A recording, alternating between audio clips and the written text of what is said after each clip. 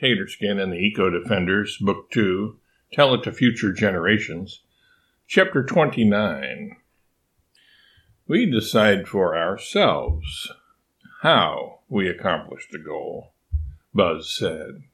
We call it self-determination. We, you all and us all, will agree on a common goal, but we bees determine how we achieve it. The rest of us, the non-bees, looked at each other. If I can read body mammalian, and I know I can, and I think body reptilian too, we were all in agreement. Let the bees do it their way. Fair enough, I said. What have you got in mind exactly, if you don't mind telling us? You may not know this, Buzz said, but we bees are, not to boast, but to be forthcoming about it, probably the best choreographers and dancers in the entire animal kingdom. Which means, then, Draco added, that you are the best, period, because humans can't even begin to compete with us animals in the rug-cutting department. Draco considered herself to be a good dancer, although all she did while dancing was bob her head up and down, with an occasional series of push-ups thrown in for variety.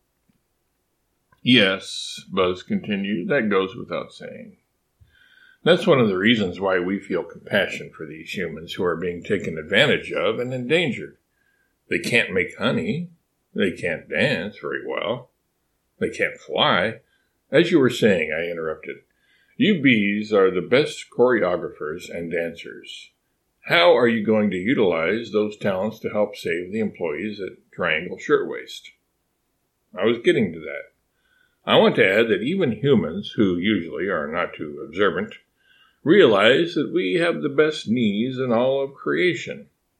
When something is superlative, superb, tremendous, yes, we get the picture, Ravel said. What are you driving at? When something is top-notch, the cream of the crop, etc., they call it the bee's knees.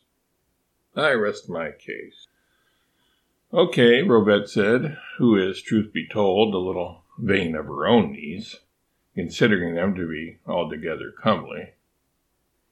Please get to the point, Buzz, Chappie pleaded. How precisely will you use your dancing skills? We are going to prepare by getting our wings shined up and our matching yellow and black coats laundered so that we look our best. Then we are going to move out en masse and form an undulating bike of bees heading straight from our home sweet home. I get it, our pup Dab cried out. Your home is sweet because it's full of honey.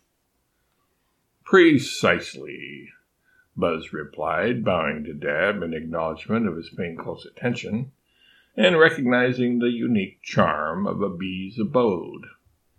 We will head straight from our home sweetest of homes to the Triangle Shirtwaist Company, located in the Ash Building on Washington Place. We will then split up into several separate bands, some invading through the cracks in the doors, others through the windows, some down through the vents from the roof of the building, then make our way up the stairs or the elevator shaft and along the corridors into the offices of the owners, Max Blanc and Isaac Harris. What will you do then? Fona asked. Sting them? No, we don't sting unless absolutely necessary. Stinging people is a pain in the butt. Whose? Yours or theirs? Fona further inquired. Ours, Buzz said. And sometimes theirs, too. So what will you do? Goldilocks wondered. Our pups were all piping up now and were all ears, so to speak. We will tell them to come to the 8th floor for a meeting. How will you tell them? By humming the summons to them? Marmalade asked. No, we will utilize our choreography and dancing skills. You could say art will persuade them to follow directions. Art? Art who? Draco wondered. Artie Shaw? The guy who played Begin the Begin? As it was 1911, and Artie Shaw was only 1 year old at the time, the bee's knees didn't know who Draco was talking about. Draco, as you might have guessed, is a big fan of old-school jazz, which would have at that time been considered futuristic jazz, I guess. I never heard of this R.D. Shaw character, Buzz replied. I'm talking about art, art. Like painting is an art, writing novels is an art, playing the kazoo is an art, dancing is an art too. The art that's paired with crafts, that's the type of art that will persuade and coerce Blanc and Harris. Or, as I prefer to call them, I said, Nil and Harry. Nope, Rovette interrupted me, knowing what I was about to say. She was decidedly in disfavor of crude and profane speech.